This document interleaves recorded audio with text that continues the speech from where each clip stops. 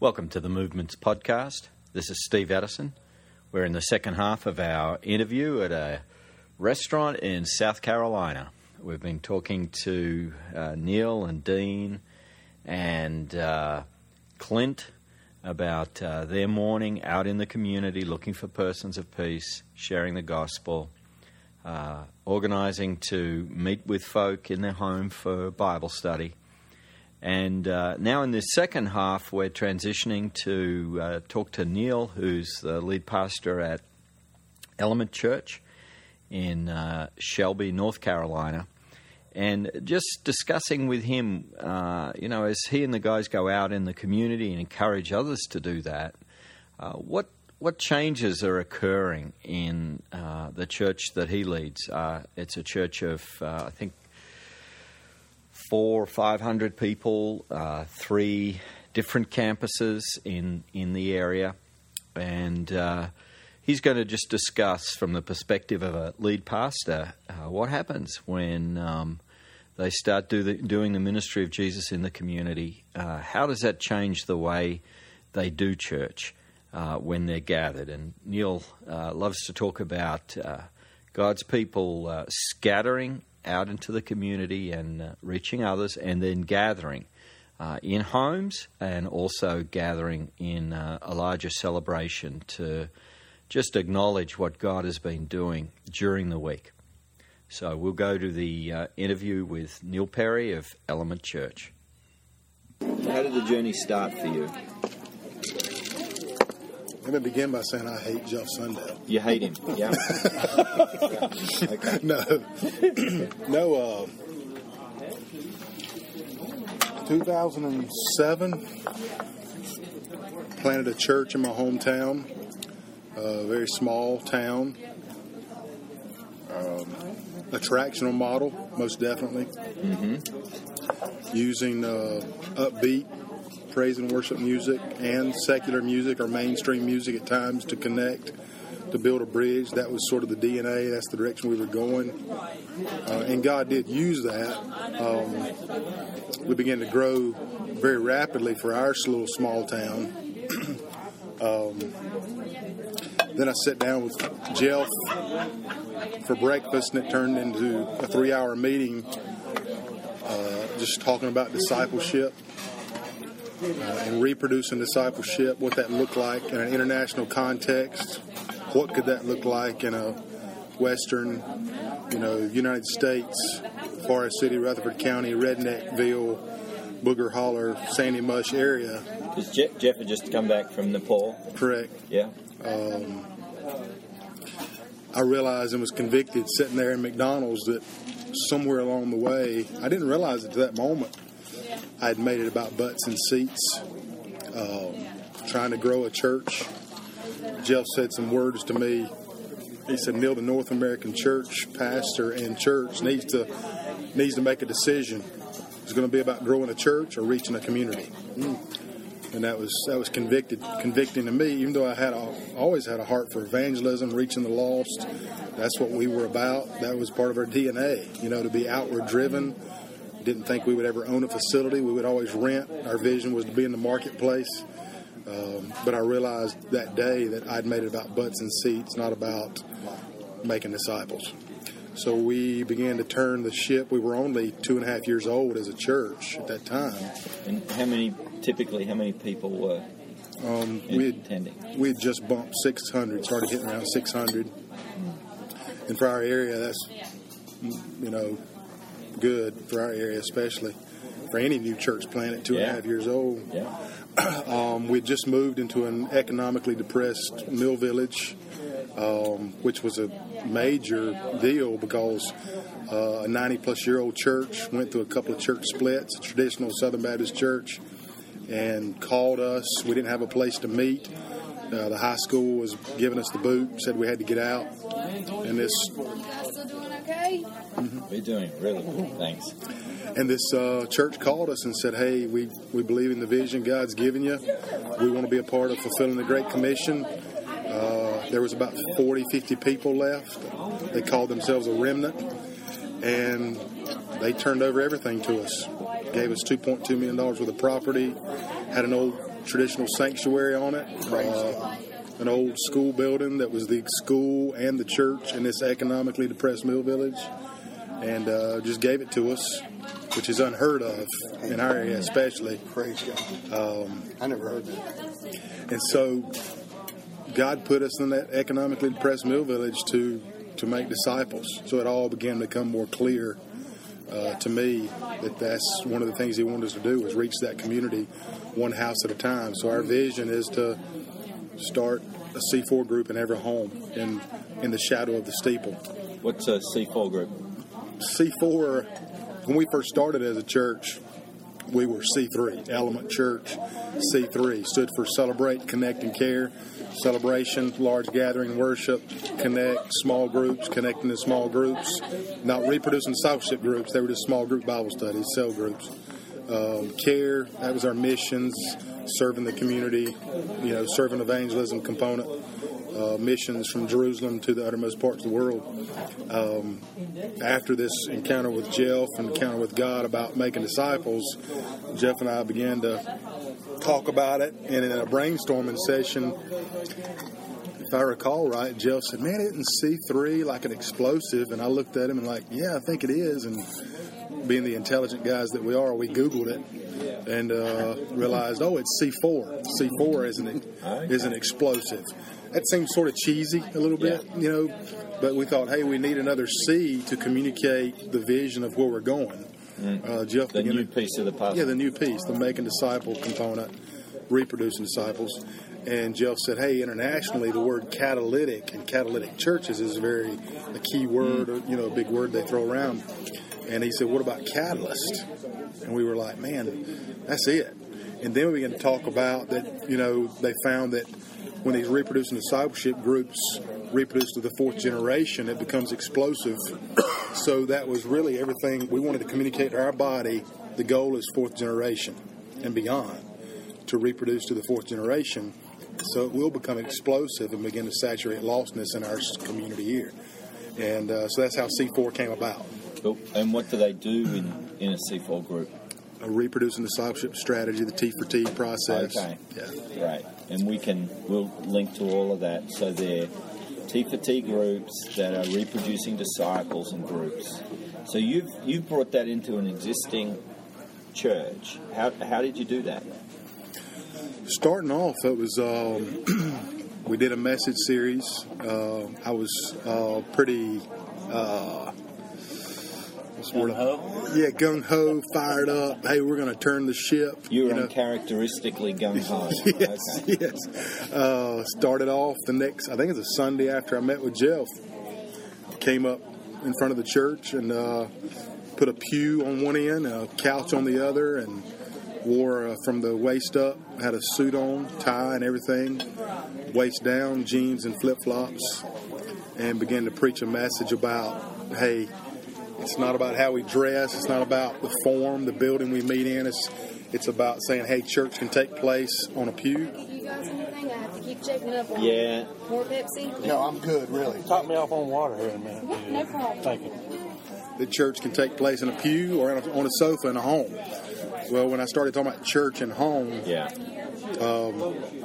we started losing folks. Went down numerically, but went up in baptisms and salvations. But some of those people are migrating back. So that was I probably could have did that a little more carefully, a little more strategically. But now, hey, I don't know if I regret doing it or not. But you cast vision, and then what did you do to move from the vision cast into sort of walking it out for the church? We just totally went away from connection groups, which are small group Bible studies, and began to promote C4 groups. We even initially was going to make that part of membership. We still don't have membership right now, but it was going to be a requirement. It had to be in a C4 group. But we backed off of that too. It's probably another one of those gung-ho moves. So now we've totally gotten rid of connection groups, and we've made it C4 groups, which we strive to make sure they are intentionally have a reproducing component, but it's much more difficult than we thought it would be. to keep them outward driven. I would say most of our groups, we've actually went down in number of groups, and I think that's because they're not outward driven. So we're trying to put some things in place, some iron on iron, weekly iron on iron leadership training, this catalyst service we've recently launched, just trying to do some intentionally organic components to get people doing, reproducing discipleship, because it's so easy for, I would say the majority of our groups have become nothing more than small group Bible studies. The C4 groups? Yes. Okay. Because there is no outward component. So we started praying about it, thinking about it. So we said, well, hey, let's help them find their who. Even though they have the who's in their context of where they live, in their oikos, we couldn't get them to do it. So right now we're experimenting with something called Jerusalem Project, which is the shadow of the steeple, about, a mile around the church, saying, okay, every C4 group, we're assigning you a street. And so you're going to prayer walk your street. All we've said is prayer walk your street once a month. That's what we want you to do. Just Luke 10, looking for a house of peace. 3 groups really have done it effectively, in my opinion. And so out of 3 groups prayer walking 4 times, we have potential to be in 8 homes. So great fruit, in my opinion. So, I think it's more like 10 or 12, really. Really? I do. And these homes are just a mile from the church building? I would say quarter of a mile. Some of them on Costa Rock over there. And a couple of them, if I remember Clint saying, have said we don't do the church thing. Some historical hurts, family, whatever it may be, but they're unwilling to go to church in this county. So you're getting your folks, those who are willing, to prayer walk just a stone's throw from the church, but the goal is to do the Bible study in their home, not to get them, I mean, you'd be happy if they came to the church, but your immediate goal is not to get them to come to the church, which is just a walk away. That's correct. And why is that?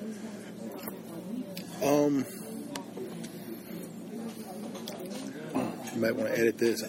I don't care if they come on Sunday morning. Yeah. Because it's not working. We live in Redneckville, Bible Belt. 85% of our community does not attend church. The next county that we're trying to reach, Cleveland County, still small, redneck, a little larger. 89%. There's 99,800 people. 10,000 people. It's on record. 10,000 members. That's members in churches in Cleveland County. So 89,900 do not attend church. It's not working. So our goal is to say, hey, and Jeff says it all the time, it's not the great come mission, it's the great go mission. So we're going and taking church to them. We're saying, hey, we're not going to have church, play church, or go to church. We're going to be the church. So we're taking church to their home. And if they come on Sunday morning, great. But part of me is not sure if I want them to, because if we were a complex church, Sunday morning, Sunday night, Wednesday night, I definitely wouldn't want them to, because it becomes a distraction of them reaching their oikos. But because we're not, I'm okay with them coming on Sunday morning to celebrate what God is doing in and through the church Monday through Saturday. Okay, so what you're looking at then is, the services are celebrations, but the life and the action is in the community, in homes, in neighborhoods, gathered around the scriptures, learning to be disciples. And that's what you care about. Yes. So if it's helpful for them to attend your church, that's fine. But what you really care about is making disciples. And you're forming church in their world. Multiple churches in their world. Yes. Okay. It's funny, we have where we are now, it's an old church campus, so they have the old sanctuary, the old bell outside. Yeah, I've seen it. I wanted to ring that bell. Well, and for over a month now, it's like I see that bell, and I just, for some reason, was sensing God wants to use that bell somehow. I know that sounds crazy. Well, we were outside talking one day, and I realized, man, we just started this catalyst service, and we're going to begin to send people out. They come in for training on Sunday morning, and we're going to send them out. The bell used to mean to this economically depressed mill village, or when it was a thriving community, ring the bell. It's time to come to church. It's time to come to church. We're going to now ring the bell, sending people out to say, we're coming to you. We're bringing church to you. Well, in fact, I mean, you said sort of a mile radius. Well, that might even be, you want to initially reach every home that's in earshot of that bell. Exactly. Yeah. Because it will happen. And it's going out. If it's a senior adult who's lived in that neighborhood for years, or a young couple who just moved in, like Nick and Kayla, the home that Clint's in, when they hear that bell, now they're going to go, hey, they're coming, which is pretty cool to me. Now, the Element Church now has 3 campuses. You've started up in Shelby, as well as here in Forest City. Are each of the campuses doing something similar, or is it just around the sort of mothership? Just around the mothership right now. But we're getting ready to kick off a Jerusalem project area in Shelby. Shelby's different. There are more little communities, little developments where those C4 groups in those areas could prayer walk those little communities. But we're going to say adopt a street. If it's near your C4 group location, near your home, if you don't have that, then you can adopt a street in the Jerusalem Project area. But the Jerusalem Project is at mile radius. Yes. Yep. Advice for other pastors that would like to give this multiplying discipleship and churches a go. Again, I feel like there's definitely going to be some paradigm shifting and busting in their context, whatever it looks like. But that needs to begin with them. Mm-hmm. And I think one of those paradigms that I had to deal with was embracing those words that God spoke to me through Jeff was, do I want to grow a church or reach a community? Mm-hmm. Do I want to saturate lostness?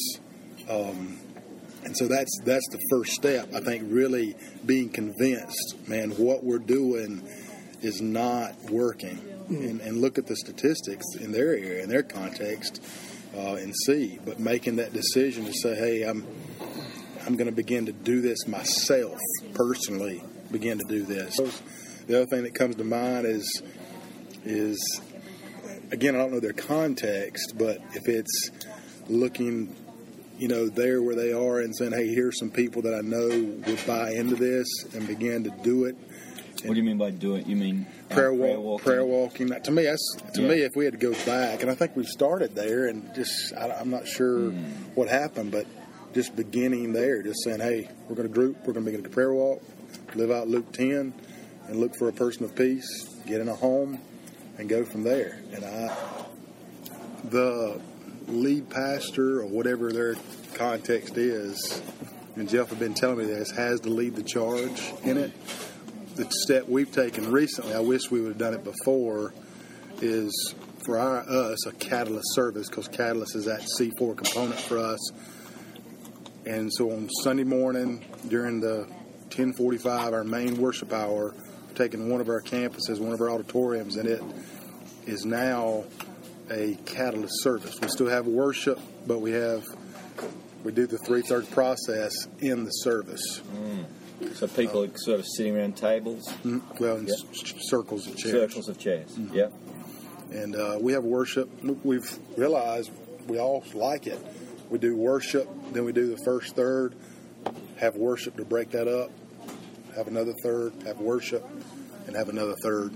And then sort of a sending out song, like something like go tell, go get them, types. We'll leave the interview there. I'll post a link to the Element Church on the blog at movements.net. I'll also link to the following and fishing booklet that will give you some of the basics of how to do what Neil and the other guys are doing in the community. Early January next year, my next book will be out called What Jesus Started, and it will cover these things much more in depth, looking at the ministry of Jesus, how he trained the 12, how he empowered the early church and Paul to do the same sort of things that Neil and Dean and Clint and others are doing today. And if you get onto the blog and order the book before November 30, then InterVarsity are offering a 50% discount. So you can find all that at movements.net. Till next time.